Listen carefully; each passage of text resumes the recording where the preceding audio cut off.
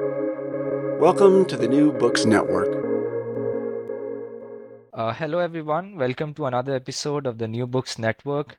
I am Khalid. I am a master's student at the University of Oxford. And today I'm delighted to have with us a very special guest, Professor Francesca Orsini.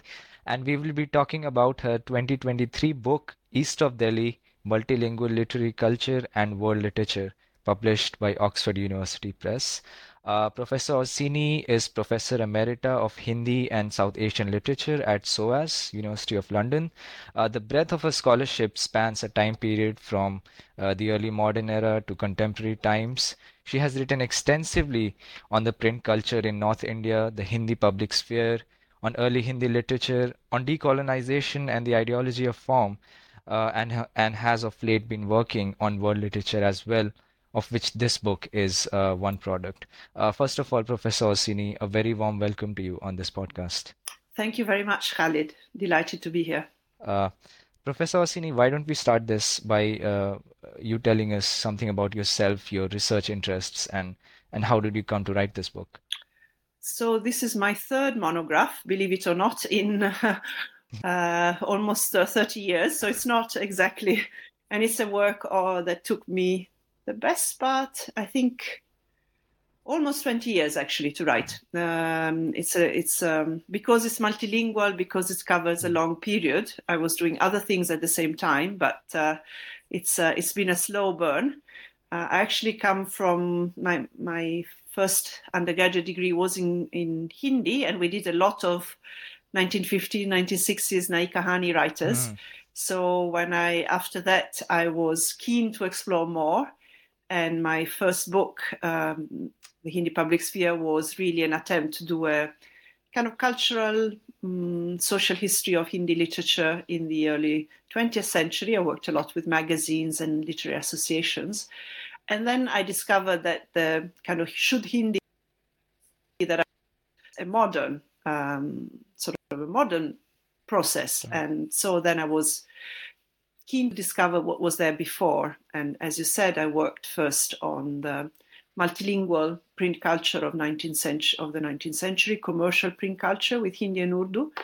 And then it seemed to me that underlying the Shuddh Hindi, so pure Hindi Sanskar, is, as we know very well from contemporary India right now, but also from the early 20th century, a kind of a view of history and of the Hindu community within it, which saw everything that had to do with Persian, Urdu, Muslims as inevitably foreign and alien. So I thought that if, in fact, instead, North Indian society and literary culture were multilingual, and actually people were familiar with several idioms and traditions and so on, but the literary histories were written in very monolingual and monocultural ways. One really had to kind of, in a way, start at the beginning.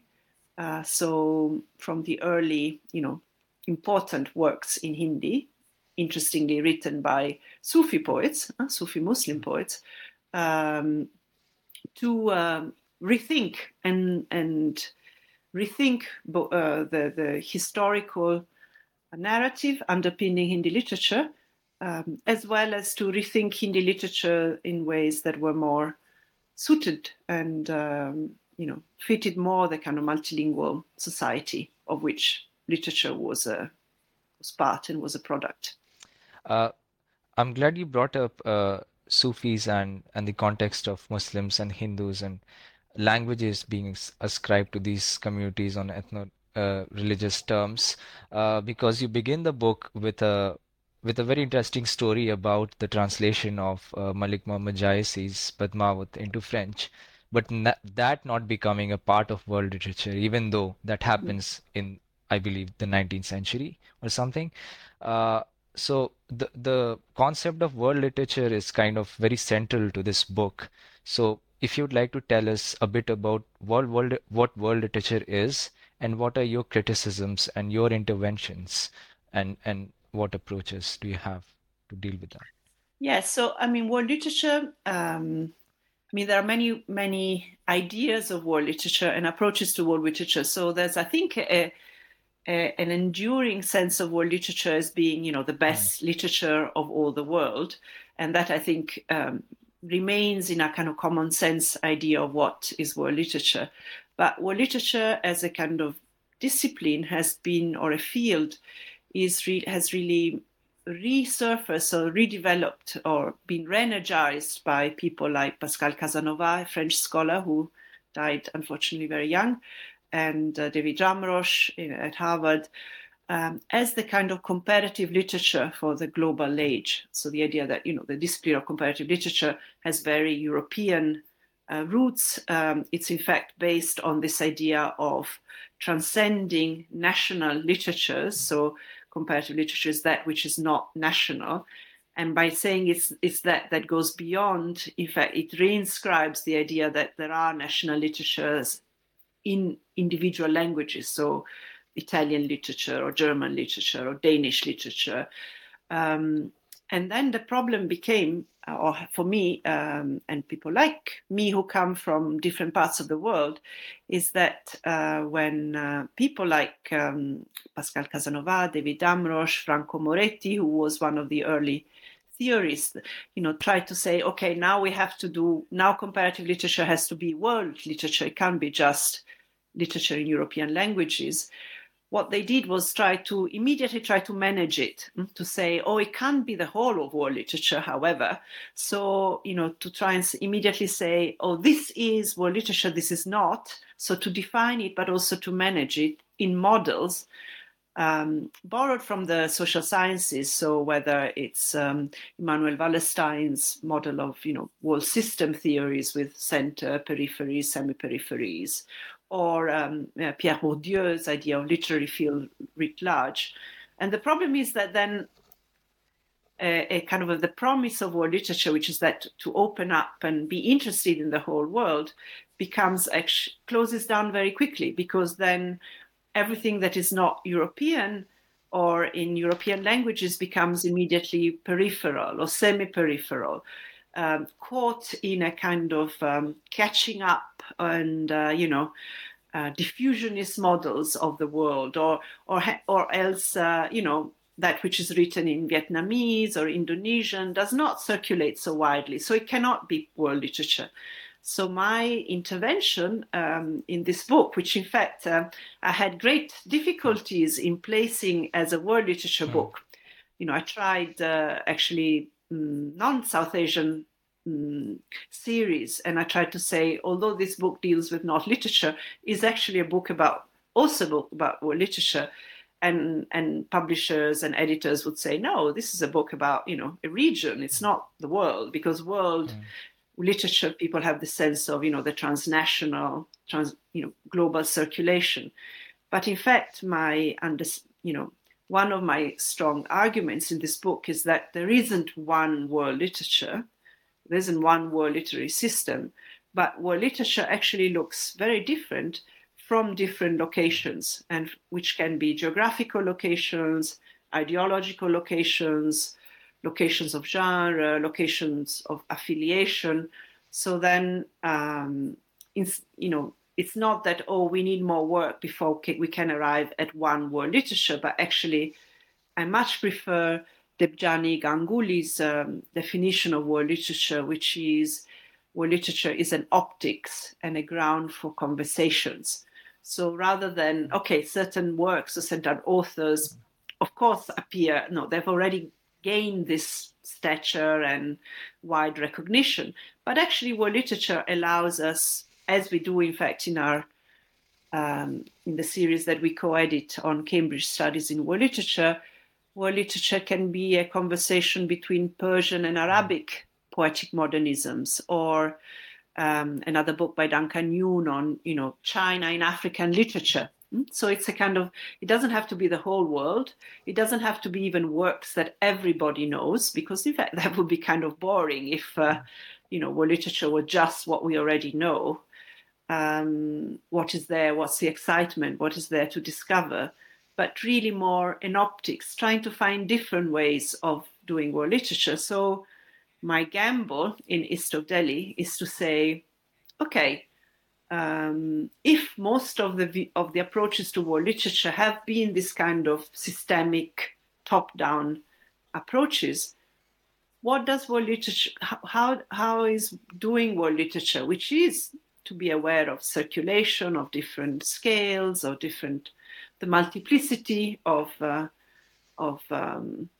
tastes and scales of literature. How does it? What does it mean to do it from a particular location, and from a particular location that is also not a particularly, or one that one would immediately recognize as cosmopolitan. So, if you talk about, the big courtly centers or the big courts or say port cities or, big hubs, of course, again, world literature in terms of circulation of people, books, becomes more easy to imagine and perhaps to trace. But what does it mean to do world literature from a region that doesn't have an imperial center, that is kind of scattered in, small towns and a countryside over a long period? Yeah. So the multilingual and located approach that you talk about, that really seems to come out in your choice of centering Purab or Awadh in your study. So would you like to talk a bit about that approach and why did you choose Awadh as the case study? Yes. So as I said, located, because I think every approach to world literature is located. So one of the notions that I use is that, in fact, of the multilingual local. And in local is not for me a particular scale, a small town or a city or so on, but it's really this kind of the idea of a location. And multilingual, partly because that's the reality there on the ground. If you take this area, which corresponds to current eastern Uttar Pradesh, and was called, Purab, and the people there were Purbiyas, and then becomes known. I mean, Awadh was the name of Ayodhya, the sort of medieval name of the city of Ayodhya, and was already a kind of province. And so the area, in Mughal terms, the area that I talk about is really two provinces, two subas of Awadh, so Ayodhya and Allahabad. And so they are my Purab. And there you have Persian, you have what later gets called Awadhi, at the time is just called Hindavi or Bhaka or language. You've got Sanskrit, you've got the Sant mixed language. So you've got, it is a multilingual local. But my contention and the contention of the project that I led, which was called Multilingual Locals and Significant Geographies at SOAS for 5 years, was that, in fact, basically show me one region of the world that is not multilingual. So multilingualism is not, a particular unusual or unique feature of either this region or, India as a whole. But, Italy is multilingual.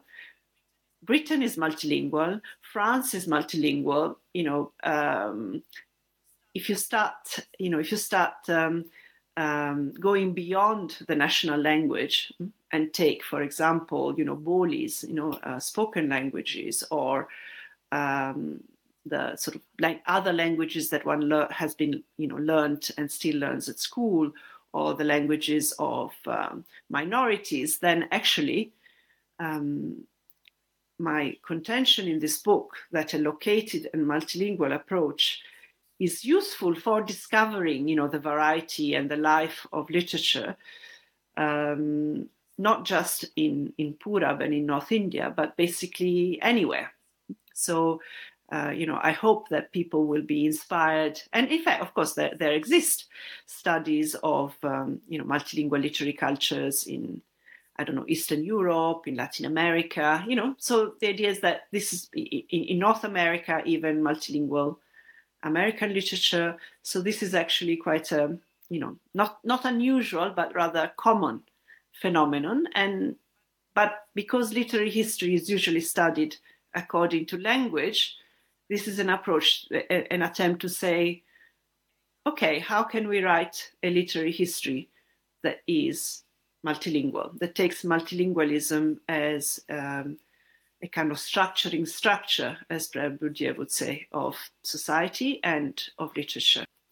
One way of doing that in the book that you propose is following a genre through history, or writing a literary history of a genre in a way, and you choose the Katha genre and kind of show how the Katha genre is traveling across languages, scripts, communities, uh, and how writers and poets are intervening very confidently in the local world without these texts reaching distant readers, as someone like David Damrosch expect it to be, to qualify for it to be world literature in the first place.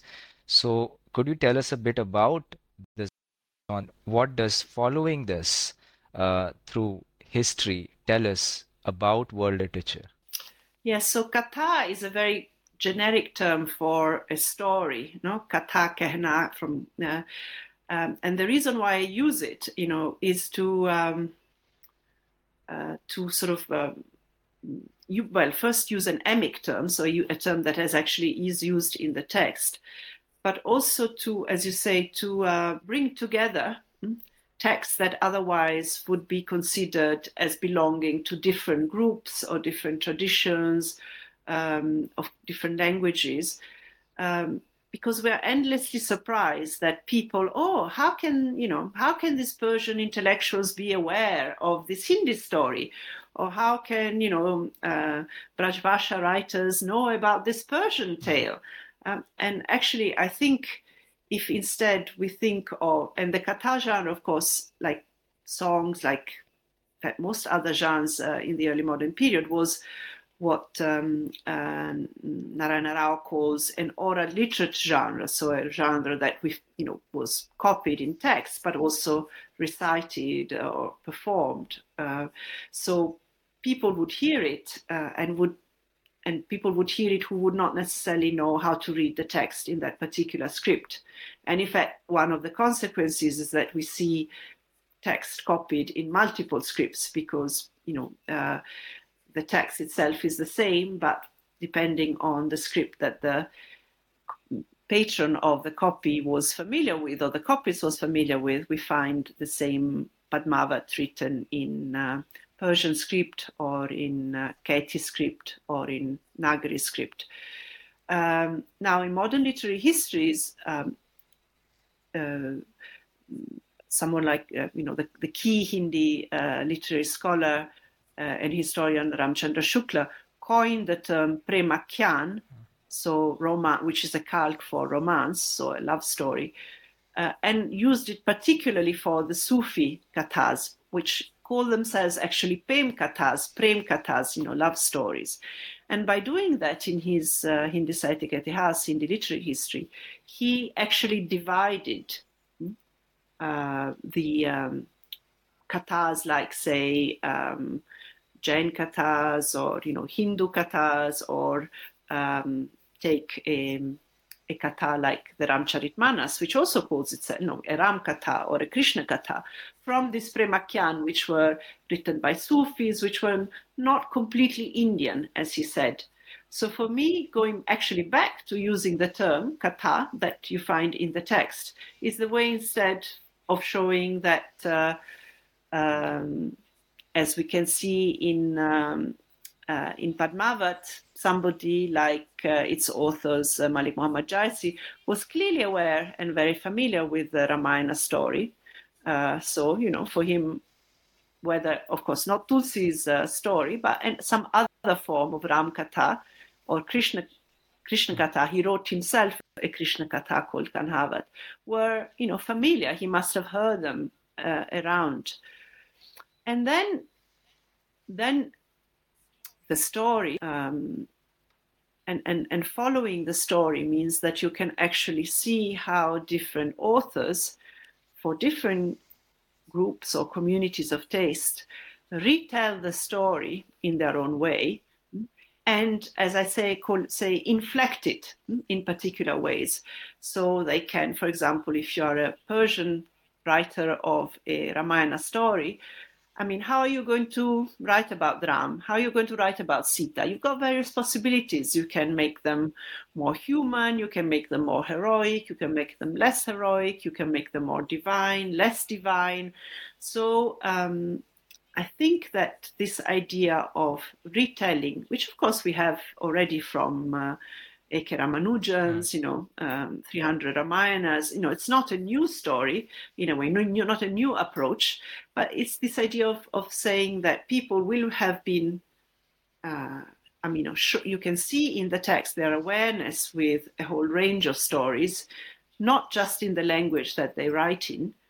And then you can become interested in instead the particular textual and generic features that they remold the story in.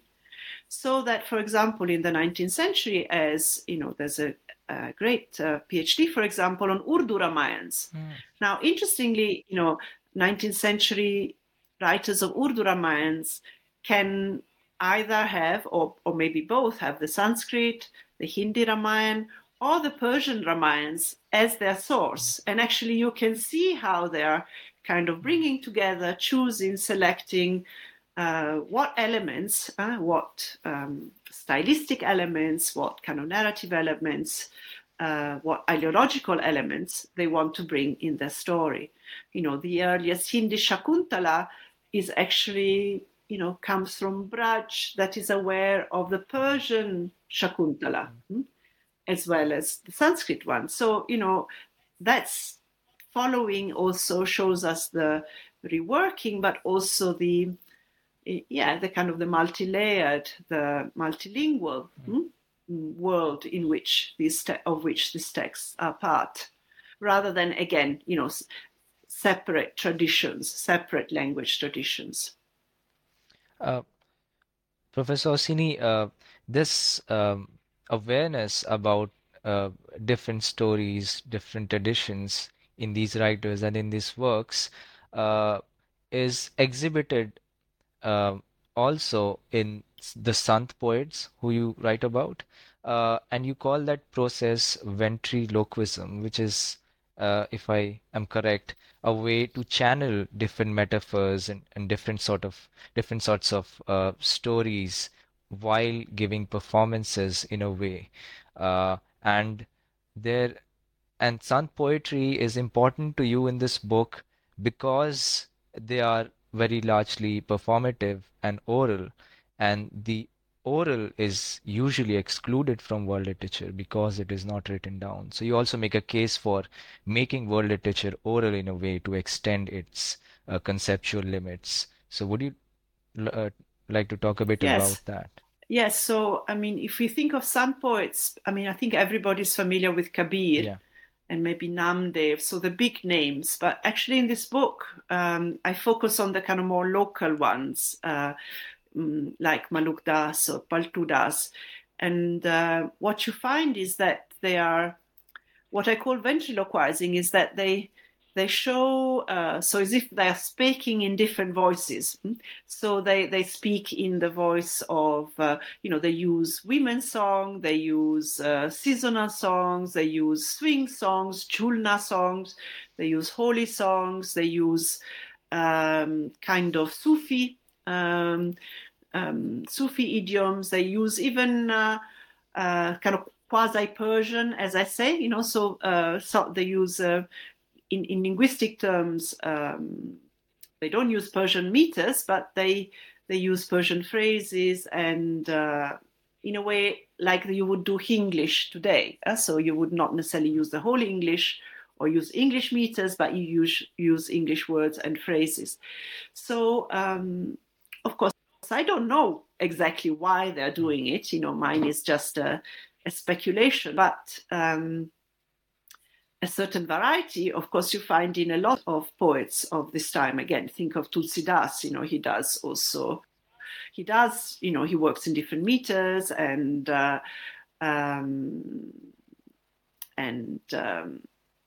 he clearly, enjoys showing that he can do a Ramayana in Kavita form, in Barvai, or in not him, but in Chopai Doha and so on. But what I find in the Sons, that in a way that's kind of multiplied, and it seems like my interpretation, at least for Maluk Das or Paltu Das, is partly a kind of communicative one, that, I'm going to talk to you about the sort of mystical realities or the practice that is needed or the values that are needed, but I'm going to talk to, I'm going to present them to you in forms, in song forms, poetic forms that you are already familiar with, in metaphors drawn from the everyday, from professions, from, kind of stories and emotions that you're already familiar with. And I'm going to put my stamp on them, however. So often what you see is that a Sun song at the end will have, will have the twist. So this seems to be a whole song, say, weaving, or a whole song about pining for your absent husband. But in the last line, I'm going to say, but actually, the true one is your beloved and he's always with you, or something like that. Now, what I find interesting from the point of view of world literature, as you say, is that typically world literature, because it comes from this idea of, written text, often printed, wide-ranging circulation, thinks of circulation only in terms of translation. So, that which circulates is... So in world literature, because world literature always thinks in terms of texts and printed texts, and the circulation of printed texts across languages from the point of view of world literature can only happen through translation, I think that for me, both kathas and Sant poetry are a very good example of the circulation of tastes and of stories and of metaphors, topoi, and so on, not necessarily through translation, what I call a kind of poetic traffic without translation, which explains why up to the 19th century, 20th century, even now, and in fact, later Parsi theatre and then film pick up on this, variety and circulation without translation, that even people who are not, formally educated in different languages or different poetic idioms immediately understand a Sufi idiom, a Sant idiom, a Bhakti idiom, because, they have access through it, through oral, through a lot of it, through songs, in fact. And I think this is I think this is not just true of India. I'm sure that, if one were to look in, other parts of the world, our literary tastes are not just built on books. That's what I want to say. And I think world literature will to become more, open to songs, for example, or to access to how do we gain our literary tastes, and how do they become part of our bodies. So Professor Orsini, one reason why Sant songs or Sant poetry is so important for world literature is because it also brings to the fore an element of anti-caste sentiment, which is quite prominent in at least some of these poets' works. So could you talk a bit about that? Yes, Sant poetry, so the poetry of devotees and Actually, sant is a really nice term because it comes close to our saint, and so they're poets and saints. They are themselves become of devotion, or in fact leaders of new communities. And some of them, the most famous one, if you think of Kabir or Guru Nanak, certainly are in a way already part of our literature in terms of their fame, the many times they've been translated, and they're kind of a worldwide circulation, you could say. But as you say, sants are also important for war literature from my perspective in other ways. Um, for what I say, they kind of stamp the everyday. So they take any kind of available poetic and song form around, and they kind of twist it at the end. And one of these ways, one of their topics, you could say, or one of their concerns, is in fact the fact that it's devotion and a pure heart, a heart full of longing, a heart full of bhakti. That is what matters, and not divisions of high and low, or divisions of gender, or in fact divisions of caste. So caste is actually, if one looks, is not necessarily a very large proportion of their songs and of their oeuvre, even for those who are like Ravidas in North India, born in the lowest caste. But they are important because they talk about it, and they critique caste. They critique the whole idea that somebody should not be touched, or that somebody is polluting because of of their birth and because of the profession they do.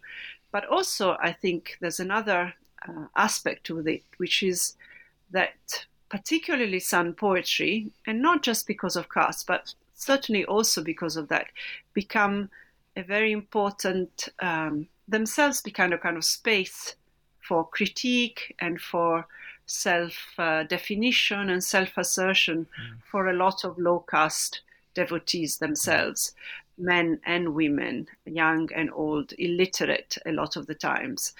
And in fact, as the anecdote of Nirala and Chaturi the cobbler that I quote shows, that they're not just au fait, they don't just understand the message, but Sant poetry and Sant songs become a way of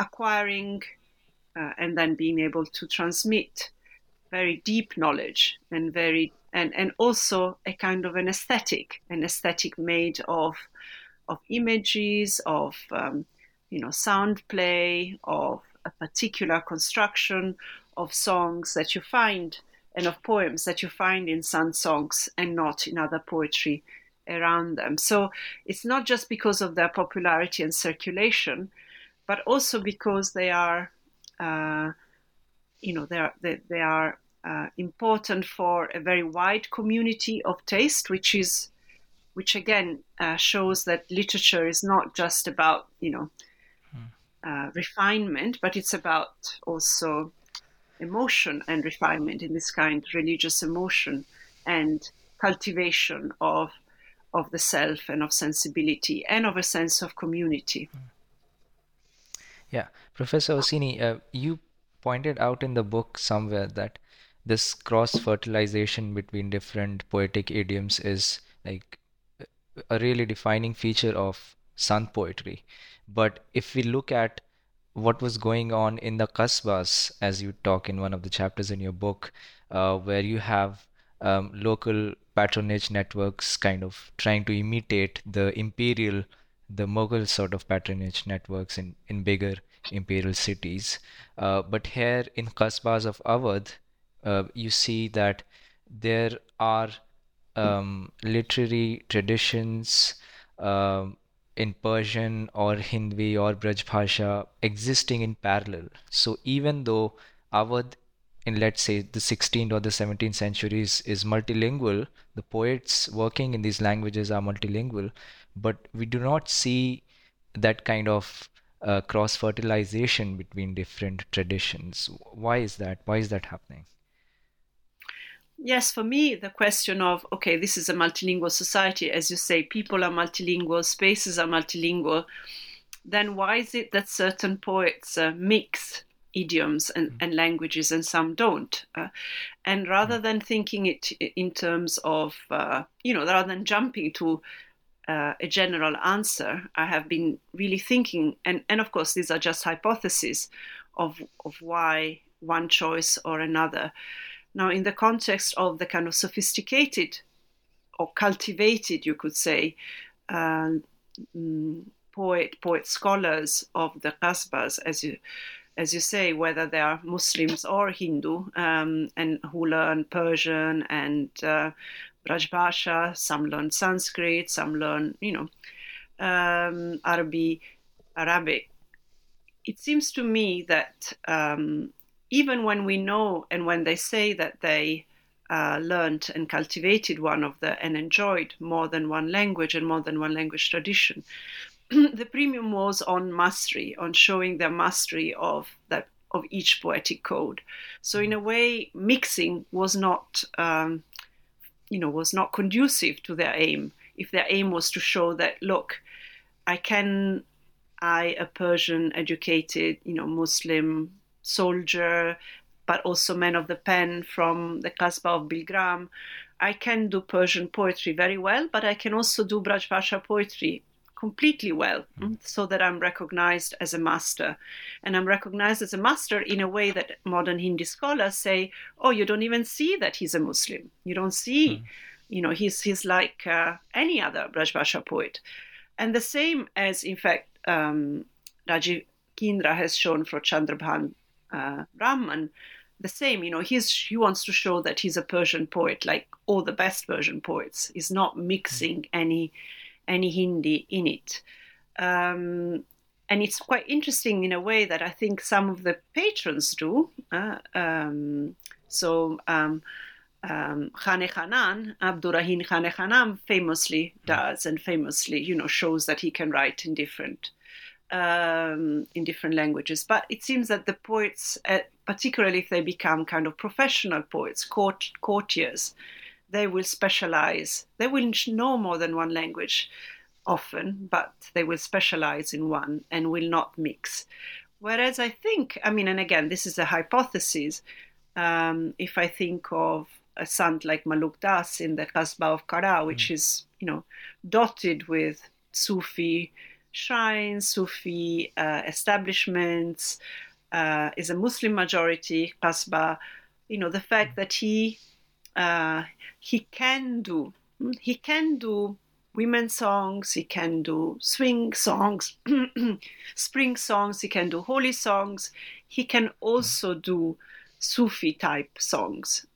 That is in a way a kind of cultural translation, you could say, or cultural religious translation that Sufis themselves were doing. So you see the mixing and the translating of ideas and of images going on both ways. And towards the end of that chapter, you kind of caution us against not seeing this. Of course, this is when Urdu kind of replaces Braj Bhasha in a way, at least in how literary historiography about this period is written. It is perceived to have replaced Braj Bhasha in a way in the 18th century. And then there is the other side of this where we see the coexistence of different languages as popularized by the phrase, Ganga, Jamuni, Tehzeeb, like a pre-lapsarian, pre-colonial whole. And you caution us against both these approaches. So how is it that we are to proceed in this case? Yes, so in the first case, it's very interesting. I think if you talk to anybody and say, what is for you the culture of Awadh, they will only think or immediately think of Urdu, courtesans, the city of Lucknow. And in a way, for me, it's interesting, exactly, not as a sort of wanting to puncture anybody's, narrative, but really it's interesting to see how languages and literary tastes changed even in the pre-colonial period, in the pre-modern period. That Urdu was not popular until 1750 in this region, and then became hugely popular. So popular, in fact, that it kind of erased the memory of the earlier tastes. And that's in a way how things go, rather than, Urdu is, we have to find some kind of continuous ancient line, and with Hindi also we have to find a continuous ancient line. That's, to me, seems not to be the way things have worked. On the other hand, often in literary histories and accounts of this region, already in the early 20th century, particularly when communal or religious tensions, religious riots sort of wreck North Indian cities in the 1920s, then this idea that sons, for example, somebody like Kabir can embrace and speak in more than one idiom. A Muslim but who seems to speak in a Hindu idiom, that becomes a proof of social harmony.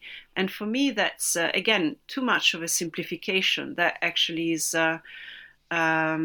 unhelpful, because as Gramsci, as other Raymond Williams and other scholars of culture have taught us, culture is always a domain of conflict, of hierarchy, of struggle, not just of struggle, but so, without, again, wanting to posit some kind of immemorial, ancestral enmity between languages or between people. I don't think one should also posit multilingualism necessarily as a kind of embracing of an other, rather than different aspects, different tastes with different aspects of the self that could very well coexist with, caste feelings, with enmities towards other communities, misogyny, all kinds of social attitudes. In fact, there's a very nice, very interesting character in Rahi Masum Raza's novel Topi Shukla. His grandmother, so he's a Brahmin, but he comes from a kind of Urdu Persian educated household. And his mother, Raza tells us, she loves Persian poetry and hate Muslims. And I think that's quite important, in the sense that, one doesn't have to go, not because you love Persian poetry, you have to have particular ideas about, society or other communities. I think that's quite useful to keep in mind.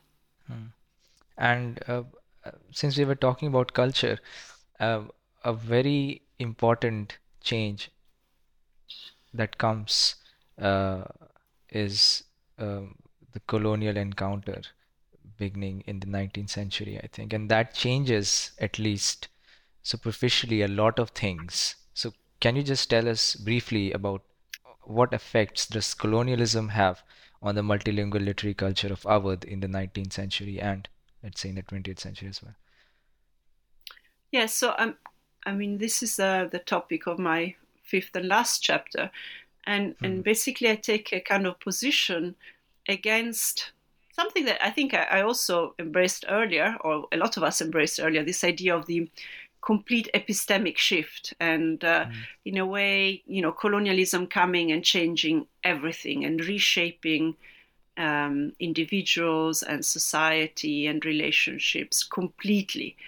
Now, of course, and what instead I try to posit, that of course at the level of, the basics, the institutions, the printing press, associations, public education, ideas about language and literature, ideas about society, about progress. Of course, colonialism has a huge impact, and I'm not going to deny that. But I think that we have perhaps I mean, I think that one of the advantages of coming to colonialism from the periods before it is that we can see the continuities and the kind of rearrangements of tastes instead of, a complete epistemic shift. So, for example, and I think particularly, we have to, in a way, train our eye a little bit away from, or, to go beyond the innovations, the literary innovations that we always focus on. So the novel, the essay, or the kind of the modern English educated intellectual, and see kind of modernity just as Indian modernity as a kind of translation from English. I think if we train our eye and look at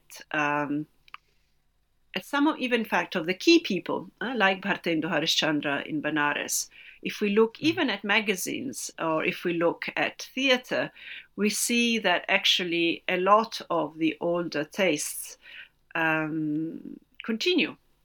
They may coexist now with new tastes and coexist in a tension. So I find it very useful for the colonial period to look at contradictions, people who say they're going to do one thing and then what they do is something else, or they say they're going to write in this language, but then you have Bhartendu, we have to write in modern Hindi, but then all his poetry is in Braj Bhasha. His plays are full of Urdu and popular songs. He published a lot of popular songs. In fact, his output and that of Wajid Ali Shah, the last king of Awadh, quite overlap in many ways in their taste for songs, in their taste for theatre. So then, then this kind of neat narrative of replacement, colonial modernity as a replacement, as a complete innovation, as a dichotomization, a kind of separation of Hindus and Muslims and Hindi and Urdu. It's not that it's not true, but it gets complicated by what people did and what people liked, and in a way, theatre, and of course after it, cinema is a very good place to look. But also magazines. Magazines are a wonderful platform because a lot of new genres coexist with the kind of celebration and the transmission of older tastes and older figures. Yeah. And Professor Orsini, one thing that I was really fascinated by was the kind of the emphasis on education that seems to be there in the cultivation of literary tastes among these multilingual writers and poets and so on, which was there even before the colonial encounter. In the case of Awadh, where you gave the example of a man who was trained in Persian, Braj Bhasha, and all of these. So you were expected to be learned in these languages. And then, of course, with the coming of English education, you get access to literatures from Europe in English and French and so on. And another effect that this has is that with the setting up of schools and colleges, you also have the emergence of a lot of publishing companies and houses in places like Allahabad and Lucknow and Kanpur. So how are we to understand the role that education plays in our conceptualization of world literature or multilingual cultures? Yes, so education, of course, is one of the kind of cornerstones of the imperial mission, isn't it? No, is the idea that whatever we may be drawing from that society, but we give them education. Now, as scholars of and historians of education in India have pointed out, these kind of grand declarations were matched by actually very little direct investment on the ground. So I think probably until after independence, or probably maybe even later, English schools were very, very few and far between and expensive. I think modern, public education, colonial education remained more a kind of model. And of course, the colonial education system set itself up as the as the awarder of degrees and as the inspection.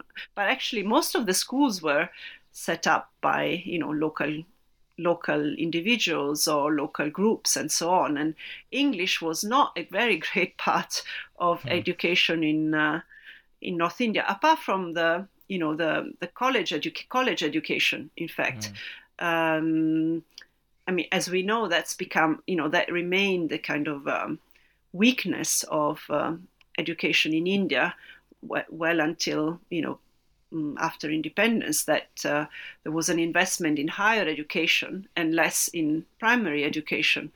So I think of course universities and college education remained until the 1920s, largely in English or almost completely in English. But my point is that actually very few people could actually get their degrees, and could even somebody like Premchand really got his degree, many years after he had started working, and he only got it as an adult, his BA. But in fact, if we look at magazines again, I think we can see that Urdu magazines, Hindi magazines, I'm sure other magazines in other languages in other parts of India do a lot of work. I think really magazines are a kind of supplement to education. Education is very limited in practice, but it's magazines that translate from English through English and make the world, make modern knowledge, make knowledge about the rest of the world, and as part of it, gradually also knowledge about literatures of the world available to North Indian readers. Certainly not, and I think that's what I find quite interesting in a way is the difference that within the education system, English literature remains, the pinnacle. That's the model, the pinnacle. Poetry, prose, fiction writing. And then you start seeing that in the magazines, you start getting French and Russian. And then, particularly in the wonderful, translations of Miraji for Adabi Dunya, which is a Lahore publication, even Japanese and Chinese and, Southeast Asian language. So, really the horizon broadens much more than, much more widely than Britain or even empire. Well, that sounds very interesting. But Professor Orsini, if I was just to take you back to a little bit about the making of this book, you seem to have, consulted a lot of material from many different sources, and you seem to also have conducted substantial fieldwork in Uttar Pradesh. How was the experience like? How, as a literary historian, could you tell us maybe anecdotes or your experiences about the process of researching for this book?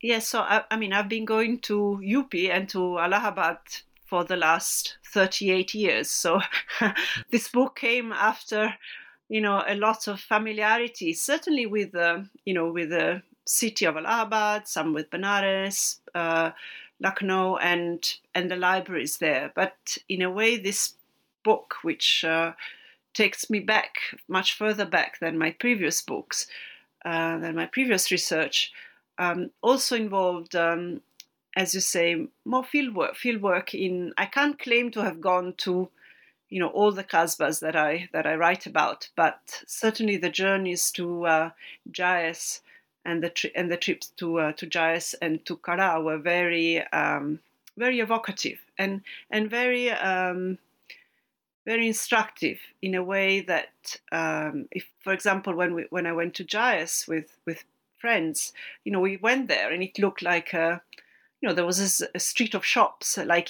any other sort of North Indian town, and I thought, okay, how do I find Jaya scene here? But then through a friend, actually, one of the friends with me, Sarah Rai, she called somebody, a friend of hers in Lucknow, who knew somebody in Jayas, who actually ran a petrol pump. And first, he saw this motley group of people there, and he was, he made us sit there and looked at us for quite a while, whether she should take us seriously or not. And then he said, "Okay, come with me." And then we went beyond, past this street of shops, and we climbed up a hill. And, from the top of the hill, actually, there's just the foundations of what is said to be Jayas's house. But several of the other houses, they have this thin lakori bricks that clearly, are centuries old, with centuries old doors. And also from the top, you could see the remnants of the walls with the various ramparts and the various towers that occur in the description of the, well, a transposed description of the city, I think, in Jayas's Kanhavat, and also all the sarovar, all the ponds outside. So, and also, for example, from there we went to Amethi nearby, which is really close by, about, 20 kilometers or maybe less, where is actually the tomb of Jayasi is.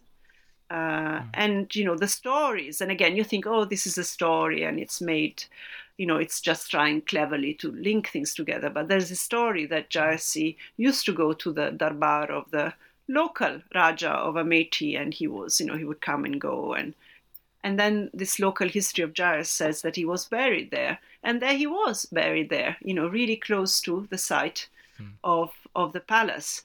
So, I think if you go, maybe at first you're struck by the difference or the lack, or, how you can't see what's there in the text. But then, if you're lucky, I suppose, if you're patient, if you, try to get this vision, and try to find some references, of course, not in terms of direct reflection, but a sense of the, that this, there is some correspondence between text and space, which, has been really, really important for me. Of course, I didn't visit any, mud and brick fort. They were pulled down by the British when they pacified Awadh. But, you start trusting, I suppose, some of the descriptions in the text more as well. And sorry, maybe if I should also just say, so this book came out of two projects, but the earlier project, which was really a collective project on how to do multilingual literary history, and people who came part of this project worked on all over kind of North and Central India. But I tried to keep, throughout the 3 years of that project and 5 years of the other project, I tried to keep my focus on texts from this region, from different languages, and particularly texts or genres that either gave a sense of space, so local histories, for example, or descriptive poems, or that were in some way multilingual.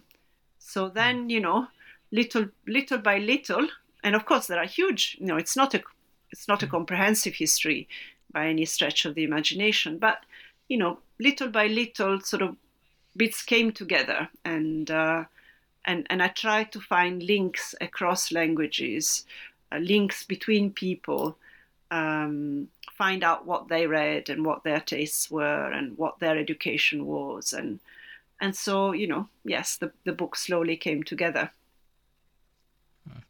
We're so glad that it kind of sustained engagement with the space of Awadh. We really see that come out evocatively in the book. And so, if I were just to ask you, where do you think world literature as a field of study, if I may, stands today, and how would you like it to develop, or to what context would you like it to become sensitive?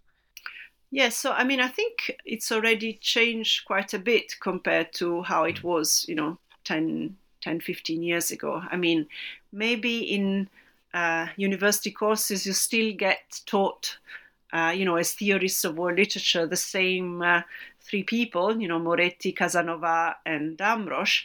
But I think now, in terms of approaches to world literature, I will mention again the series of Cambridge Studies in World Literature that I co-edit with Debjani Ganguly, and there, and I really like, as I said, her definition of world literature as an optics and as a ground for conversation. So I think what, for me, and in this case of my book, of course, it was very much about grounding it, saying world literature cannot be just systems and global circulation. It has to be located in a particular.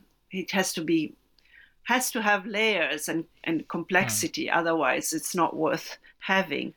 Other interesting work that has been done at the moment is between neighborly traditions. So Levi Thompson's book on Persian and Arabic modernism, for example, or on some kind of a complex sense of literary temporality. So there's another book coming out in the series by Samuel Hodgkin on Persianate, on Persianate tastes in the kind of Eastern Bloc, so Soviet Union, the communist writers who came with a Persianate education and background and literary sensibility, and transformed it. So didn't jettison it, throw it all away, but transformed it. So then we have many different ways of doing world literature, and I think we who work on parts of the world beyond Europe, parts of the world that would seem peripheral, or languages that don't have such a big global footprint, I think we can still find, in fact, interesting ways of looking for connections, looking for particular views, looking for what are the genres that are locally significant, and so on and so forth.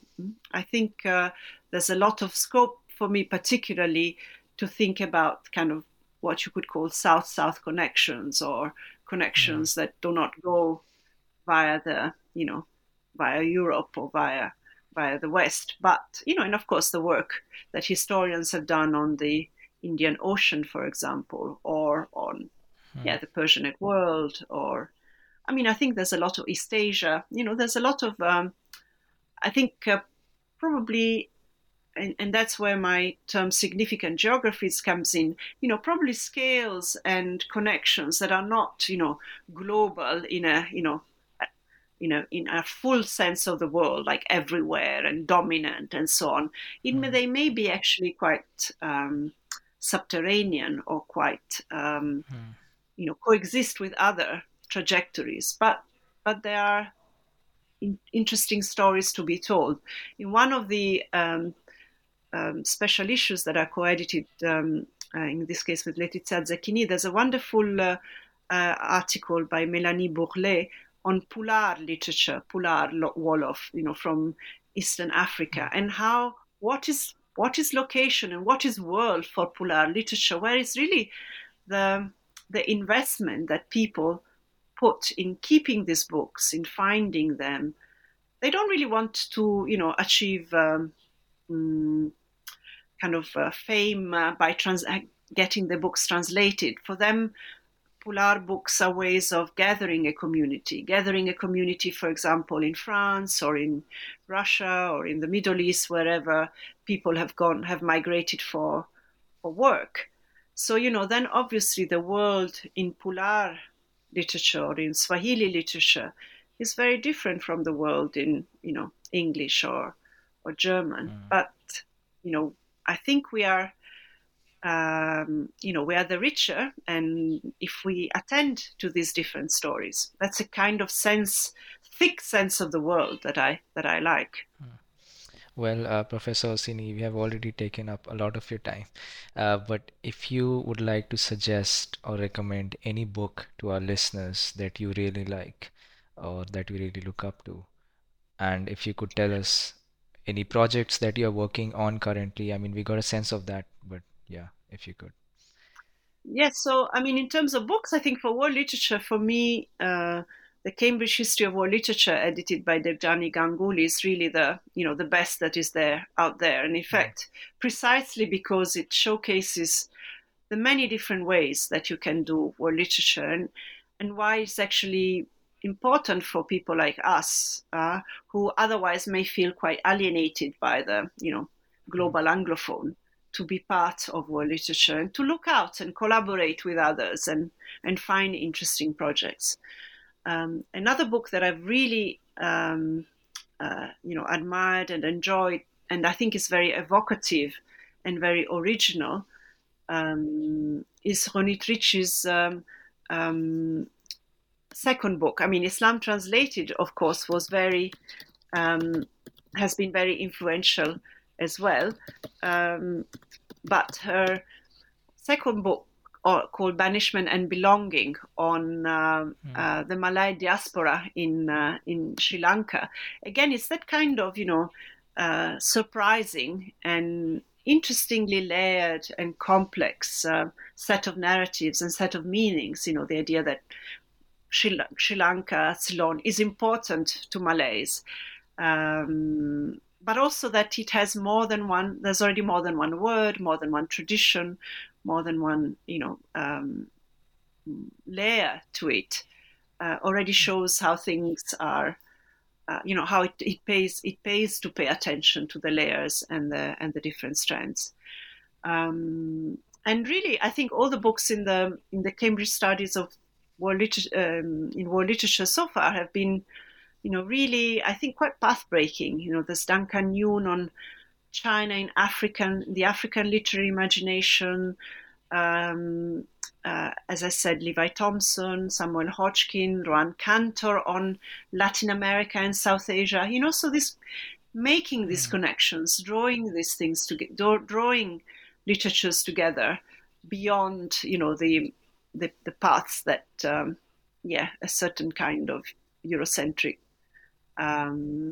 comparatism has sort of pushed us in. And my current project is on magazines. So again, is on magazines magazines and world literature, but trying to bring together the languages I can work with. So Hindi or Hindi Urdu, German and Italian. So I'm starting that project now. Okay. Well, that sounds very interesting, and we wish you all the best with that. Thank you so much for joining us today for this podcast, and thank you for being here. Thank you very much for your questions, Khalid, and thank you all for listening.